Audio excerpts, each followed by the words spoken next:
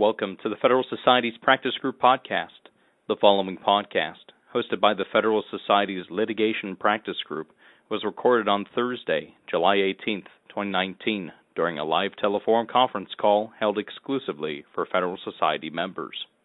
Welcome to the Federal Society's telephone conference call. This afternoon's topic is on the risk corridors litigation. How risky should it be to do business with the U.S. government? My name is Wesley Hodges, and I'm the Associate Director of Practice Groups at the Federal Society. As always, please note that all expressions of opinion are those of the expert on today's call. Today, we are very fortunate to have with us Mr. Jason A. Levine, who is a partner for commercial and business litigation at Vinson & Elkins, LLP in Washington, D.C. After our speaker gives his remarks today, we will move to an audience Q&A, so please keep in mind what questions you have for this topic or for Jason. Thank you very much for sharing with us today. Jason, the floor is yours. Thank you very much. Hello, everyone, and thanks for joining us on this teleforum today. As mentioned, my name is Jason Levine. I'm a litigation partner and trial lawyer in the D.C. office of Vinson & Elkins, and I specialize in high-stakes business disputes and also claims against the federal government. More importantly, just by way of disclaimer, I represent one of the health insurance companies in one of the many lawsuits filed against the U.S. government involving money due under the Risk Corridors program of the ACA, not one of the parties that's in the cases pending before the Supreme Court, which I'll be talking about. And with respect to those, the court just granted certiorari in three other Risk Corridors cases, the ones that were essentially filed first in the Court of Federal Claims and got up the appeal chain, filed by Moda Health Plan, Land of Lincoln Insurance, and Maine Community Health Options. Now, these cases have the potential to determine whether and to what extent the federal government can essentially renege on statutory promises that it has made to private entities as inducements to do business with the government.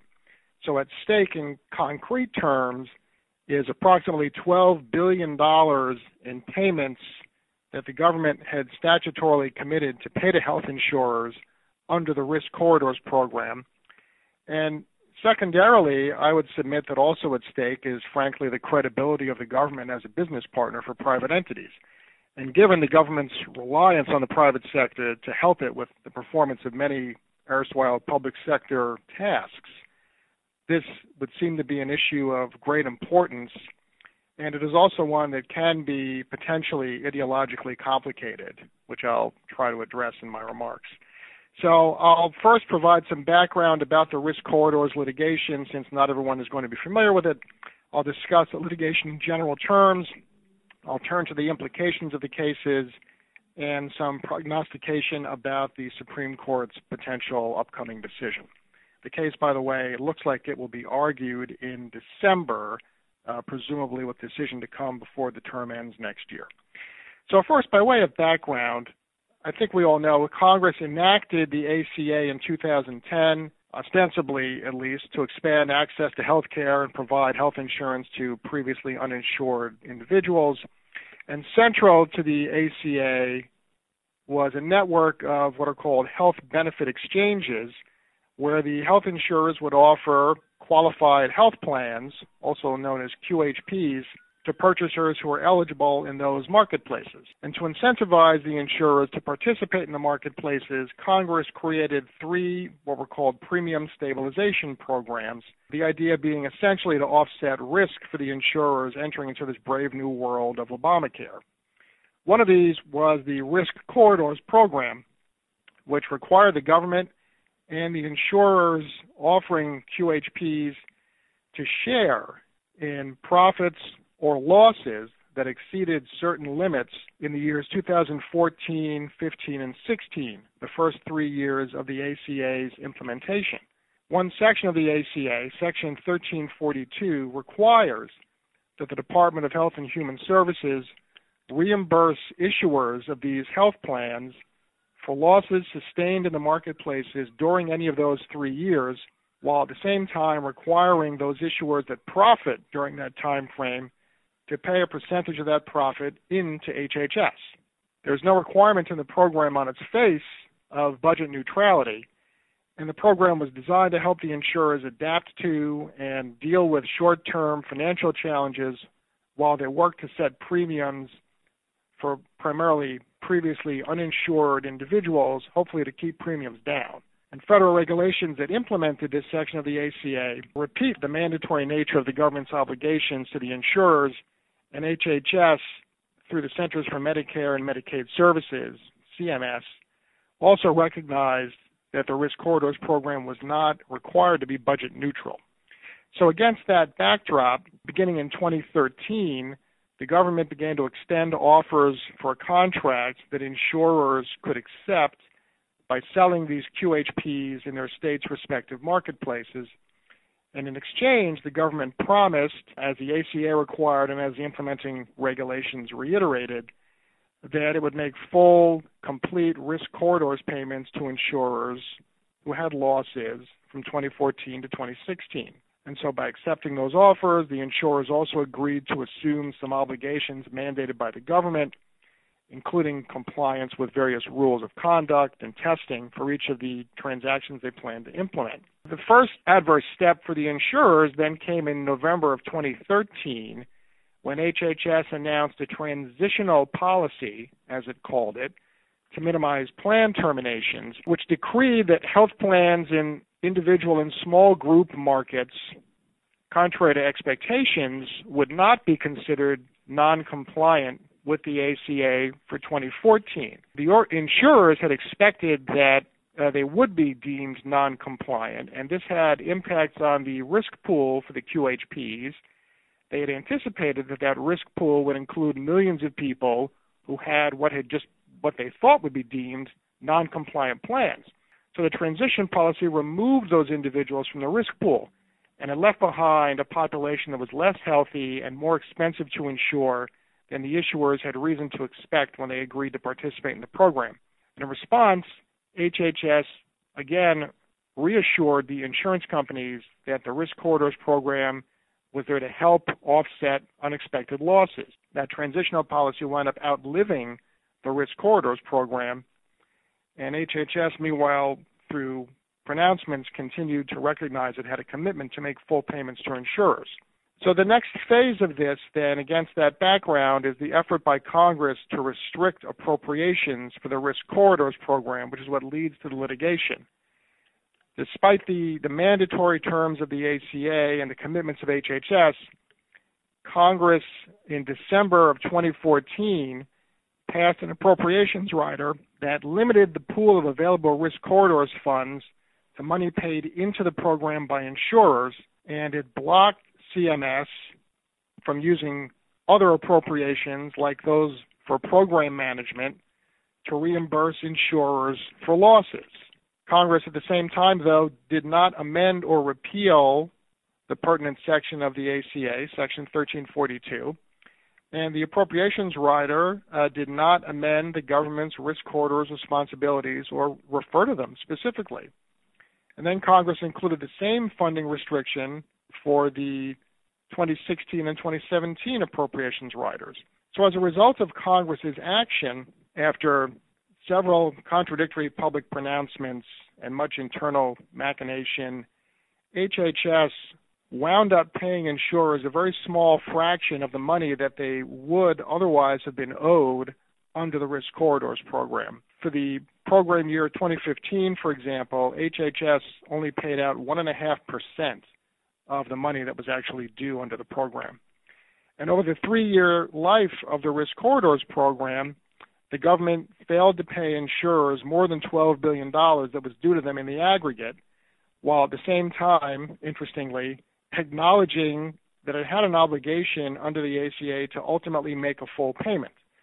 That, of course, has never happened to date, and the government's position in the litigation is that it should not happen. So as a result of these big shortfalls, multiple insurers were forced to curtail and limit their offerings. There were insurers that went out of business, that withdrew plans. Others had to raise premiums to very high levels. And as a result, now there are even marketplaces that have either no participating insurers or basically no competition in marketplaces for people seeking health insurance. So this leads to the Risk Corridors litigation, reacting to the government's failure to reimburse them, literally dozens of insurance companies and also a proposed class action wound up filing suits against the government in the Court of Federal Claims to recover the money that was due under Section 1342 of the ACA.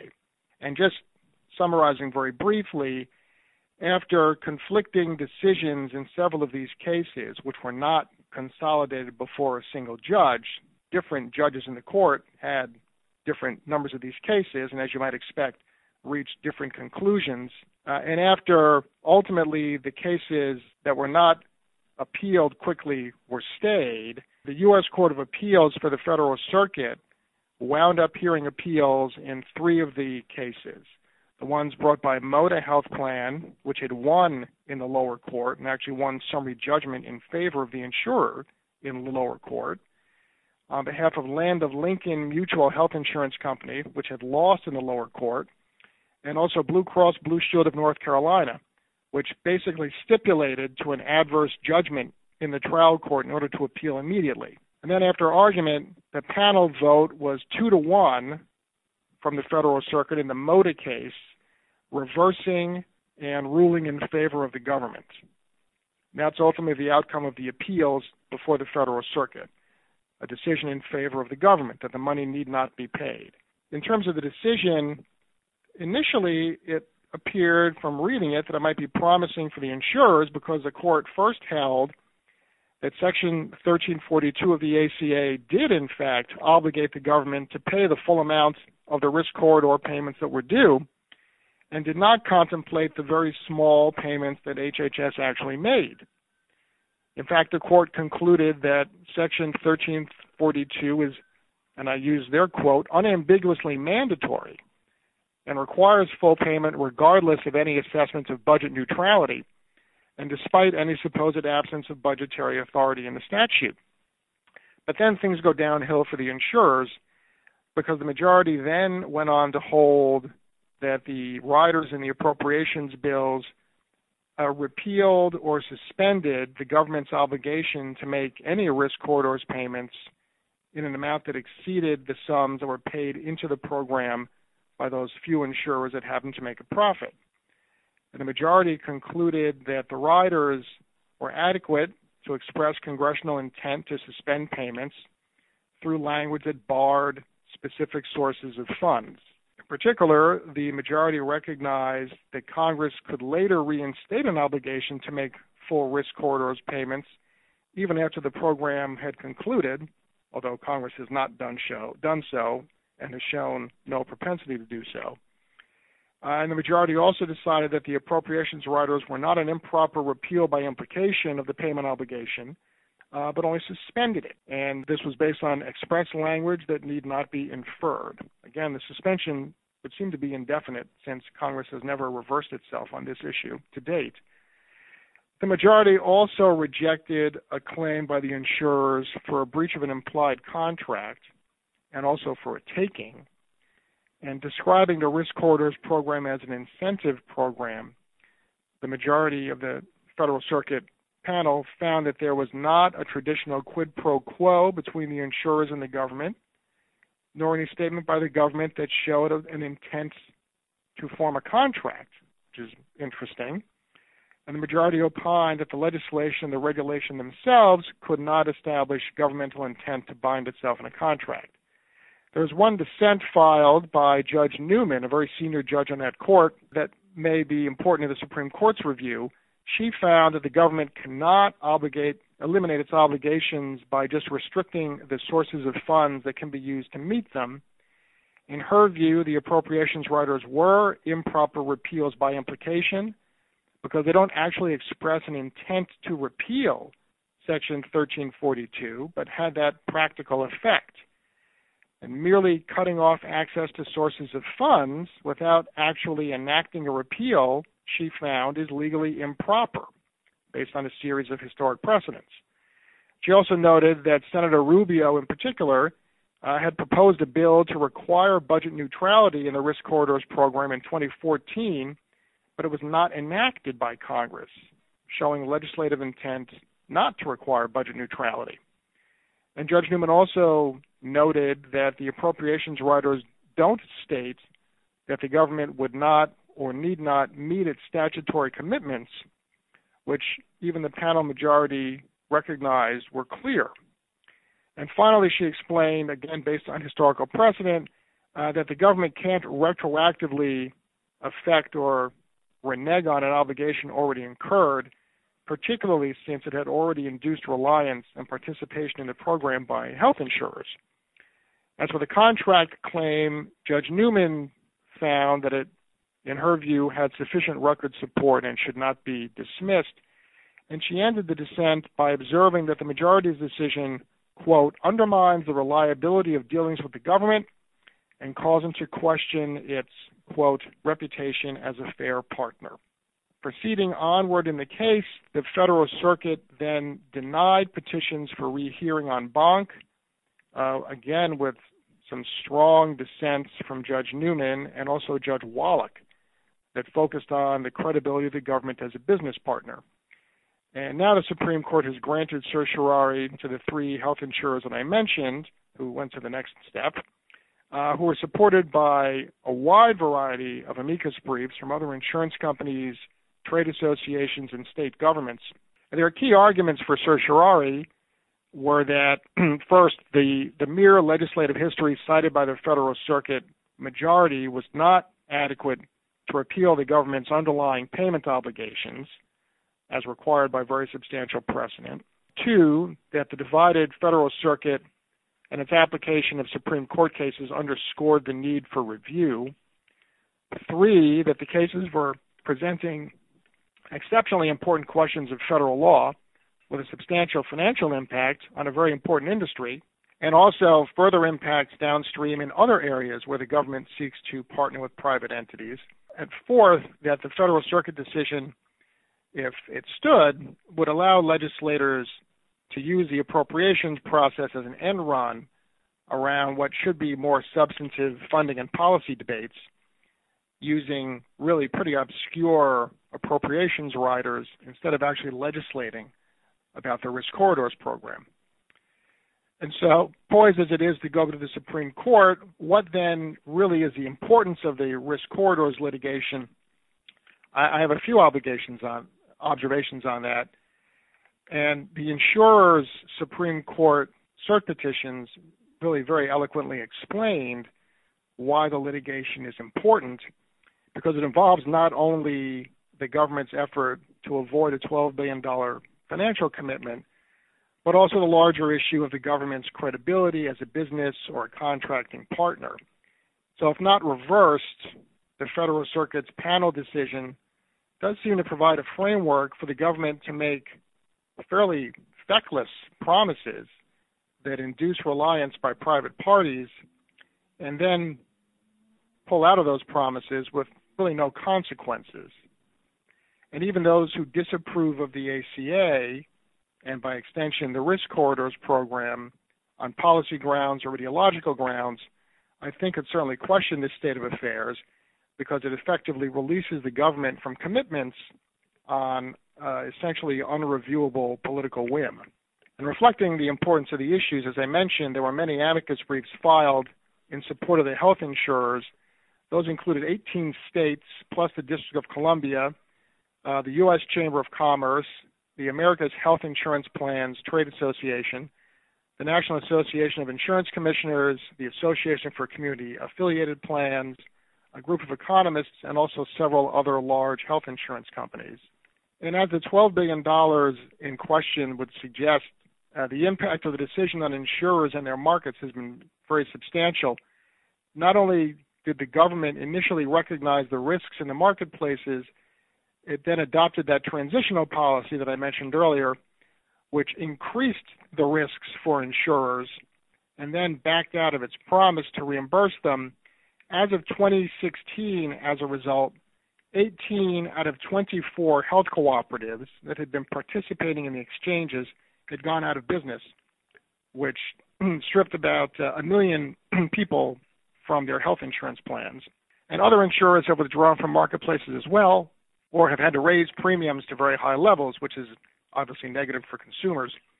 And the fundamental issue of the government's credibility, it seems to me, would extend to other areas of public-private partnerships as well. If the government can unilaterally induce reliance by private parties and then cancel its financial commitments for political reasons, one would think that it will find fewer willing and capable partners and will perhaps have created incentives for partners to demand very high-risk premiums. And the impact on the quality and character of potential partners with the government could be significant. And in addition, the Federal Circuit's endorsement of the government's repeal through fairly obscure riders and appropriations bills, one might argue, is inconsistent with our democratic principles. If the government is going to make very bold public promises through legislation like the ACA, which again we can disagree with on public policy grounds, one could argue that it should be required to revise or withdraw those promises with equal fanfare so the public can be well informed and officials can be held accountable for their decisions politically. Otherwise, it seems we could possibly run the risk of hampering the government's credibility as a governing institution, as well as a business partner. Again, I recognize this gets ideologically complicated, but it seems to me that there are fundamental issues of the government's credibility and functioning here that might transcend politics. And so last, in terms of the legal outcome that's likely, of course, the merits briefs have not been filed yet. They will not be probably until the very end of August in the first instance for the opening brief and then thereafter. But as a legal matter, I think the insurers have the better of the argument based on my work on the matter and based on the cert petition and the oppositions for a few reasons. Congress cannot repeal a statutory obligation by implication. That's well established. And can only repeal a substantive law through an appropriations measure if it does so clearly and in express text. But there really is no such language here. The appropriations writers seem at most to address only where the money to pay for the obligation will come from, not whether the obligation itself remains payable. And interestingly, even the Federal Circuit concluded that the obligation was a mandatory one. The government, in its brief, at the cert stage at least, and in the lower courts, has tended to resort to legislative context and history, but there really isn't much, if any, legislative history. There are a few sentences from one congressman's remarks about one of the three riders, and that's about it. And interestingly, Congress several times considered and rejected bills that would have expressly repealed Section 1342 and made the risk corridors program budget neutral. So it considered and rejected the very ideas that the government now suggests should control here. And this leaves the government with an argument that Congress can eliminate a statutory obligation just by appropriating less money than is necessary to satisfy it. There are Supreme Court cases that would prohibit that outcome, however, and the consequences here are a lot more extreme than even occurred in those cases, such as Langston and Will, to name a few, which had to do with payments to government personnel and whether they were adequate in keeping up with inflation and so forth. Here you've got an absolute deprivation of funding of a large program. The government also advanced another argument, which was that Section 1342 never actually imposed an obligation on it in the first place, but there was no federal circuit judge that adopted that rationale. And as for the ability of Congress to impose a binding obligation being limited to the amount appropriated, there are court precedents to the contrary. There's the U.S. versus Vultee case, there's the Belknap versus U.S. case, and the same is true for the Anti-Deficiency Act, which is another argument heading for the government. That act does not defeat the obligation of the government. It, at most here, represents an argument that any governmental promise is voidable at basically the political whim of future appropriators, which wouldn't even serve the government's own long-term interests in this situation if it were adopted and carried forward.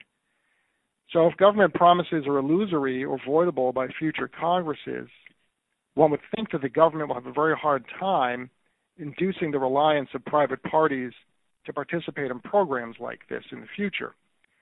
And if the government's position had been applied to the Risk Corridors program in the first instance, For example, it's hard to imagine that any rational insurer would have relied on the promise of payments or would have agreed to sell policies in the marketplaces without some other more concrete and tangible inducement to do so, since they are, after all, for-profit entities that have constituencies to serve.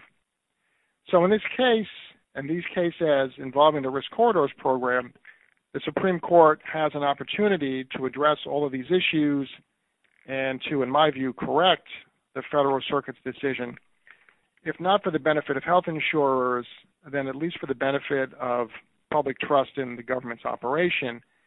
And I think it will be interesting to see how, or more accurately, if the government tries to substantively defend its actions in its opposition briefs on the merits, rather than relying on legal technicalities, which is really as much as it's done to date.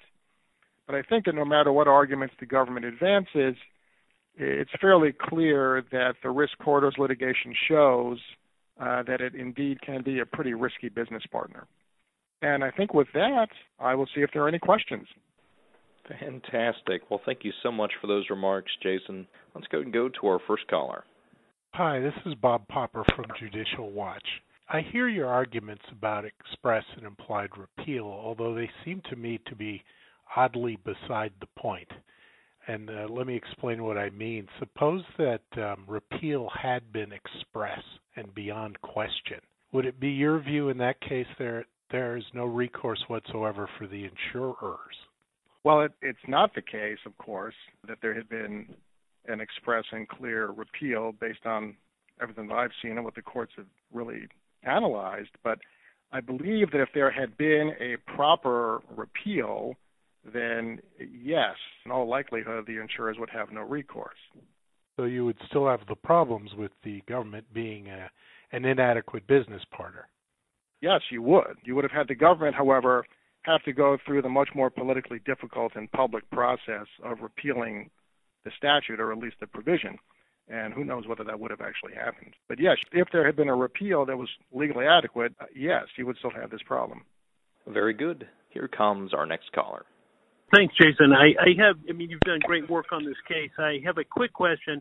Was it Dyke who wrote the majority opinion in the Federal Circuit? And a question as to which judges in the Court of Federal Claims were involved in the lower court decisions. It was not Dyke, and, I have to confess, as foolish as it might sound off the top of my head, I don't recall who wrote the majority decision. There were various judges, though, in the Court of Federal Claims. One that comes to mind is Wheeler, who wrote one of the lower court decisions. But again, there were almost literally every judge on that court had at least one of these cases. No. It's just I guess I'm asking the broader question about something to bring to everyone's attention is just sort of the composition of the Federal Circuit and the importance of the Federal Circuit. Well, I would certainly say that this case highlights the importance of the Federal Circuit because although people often think of it as a court that deals a lot with patent cases and only patent cases, its jurisdiction is much broader than that. It is the Court of Appeals for any case in the Court of Federal Claims, for example, meaning essentially any lawsuit against the federal government for money damages, except with some limited exceptions, will, if it's appealed, ultimately go to the Federal Circuit. And, in fact, I clerked on the Federal Circuit many years ago. I wasn't a patent guy, but I focused on kind of more takings, administrative, and money damage against the government appeals. And I think that over time the Federal Circuit has become more and more prominent as more money damage litigation against the federal government has tended to be filed in the Court of Federal Claims, and it's addressing more and more cases outside of what people traditionally think of as its patent purview. You mentioned Judge Newman's dissent. I think Polly Newman's, provided great insight on that court. So, thank you. Thank you very much. Next caller, you are up. Yes, thank you. My name's Michael Tracy.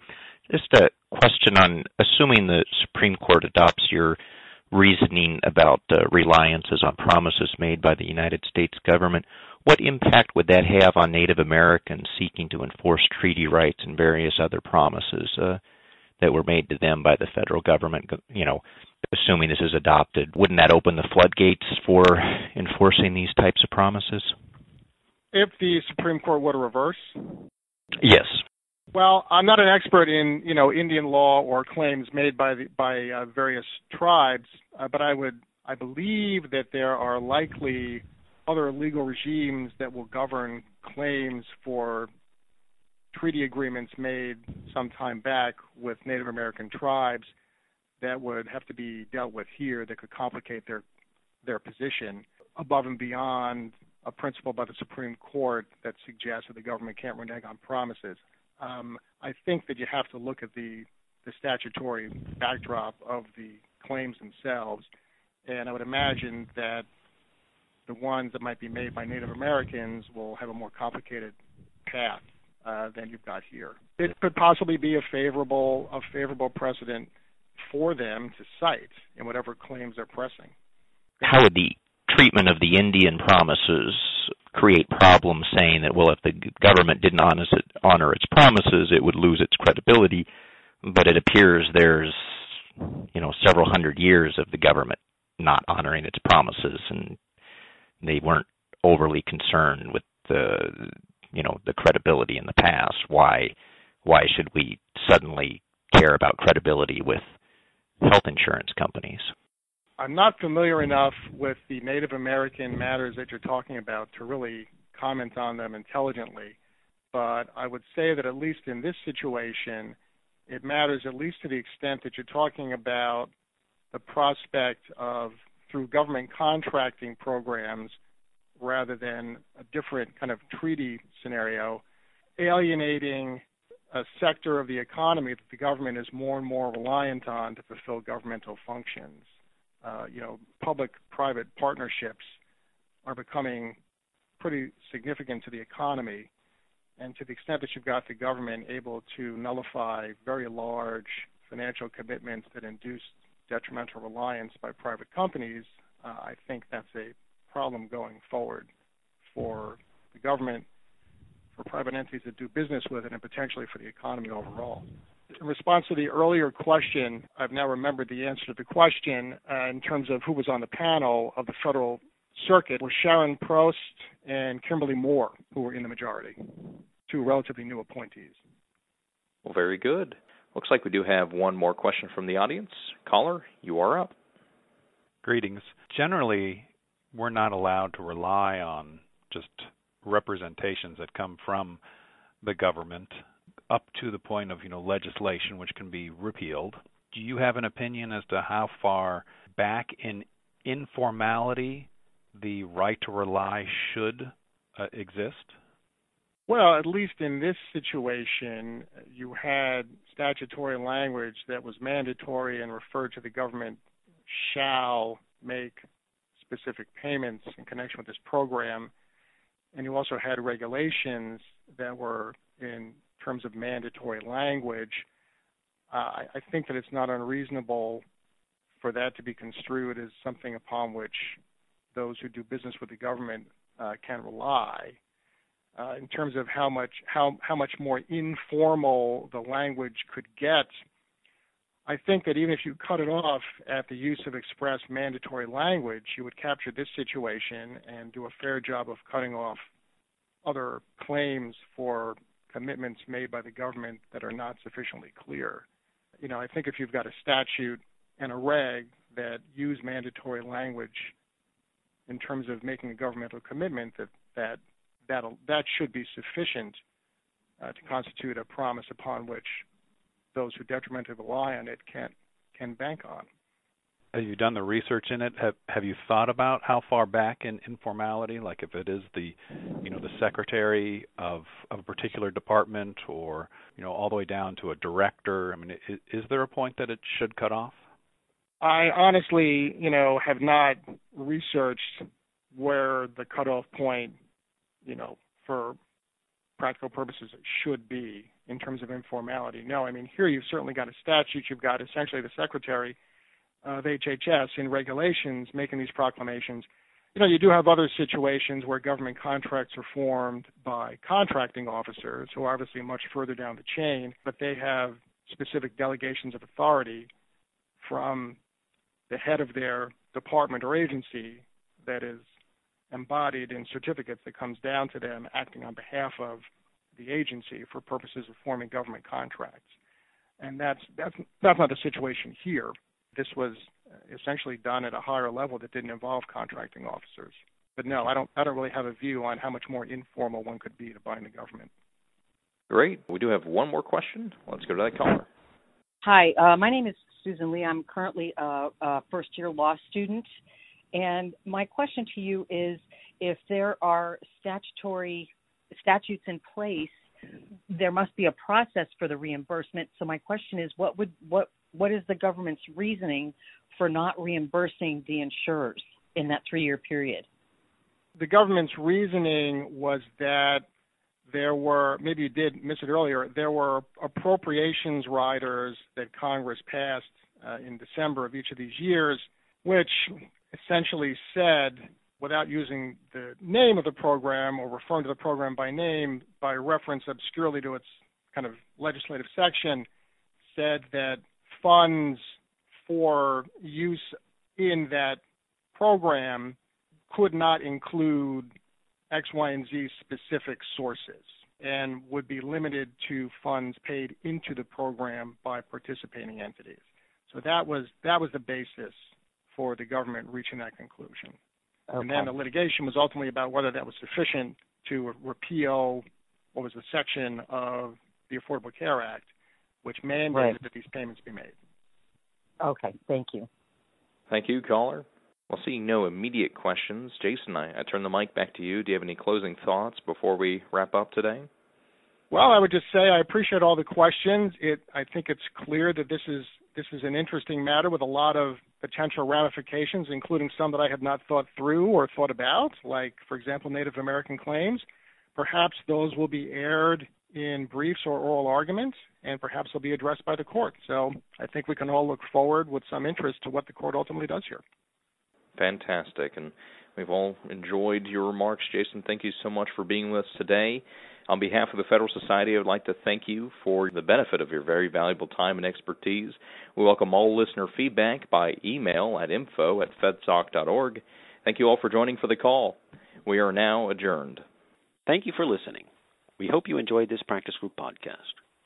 For materials related to this podcast and other Federalist Society multimedia, please visit the Federalist Society's website at fedsoc.org/multimedia.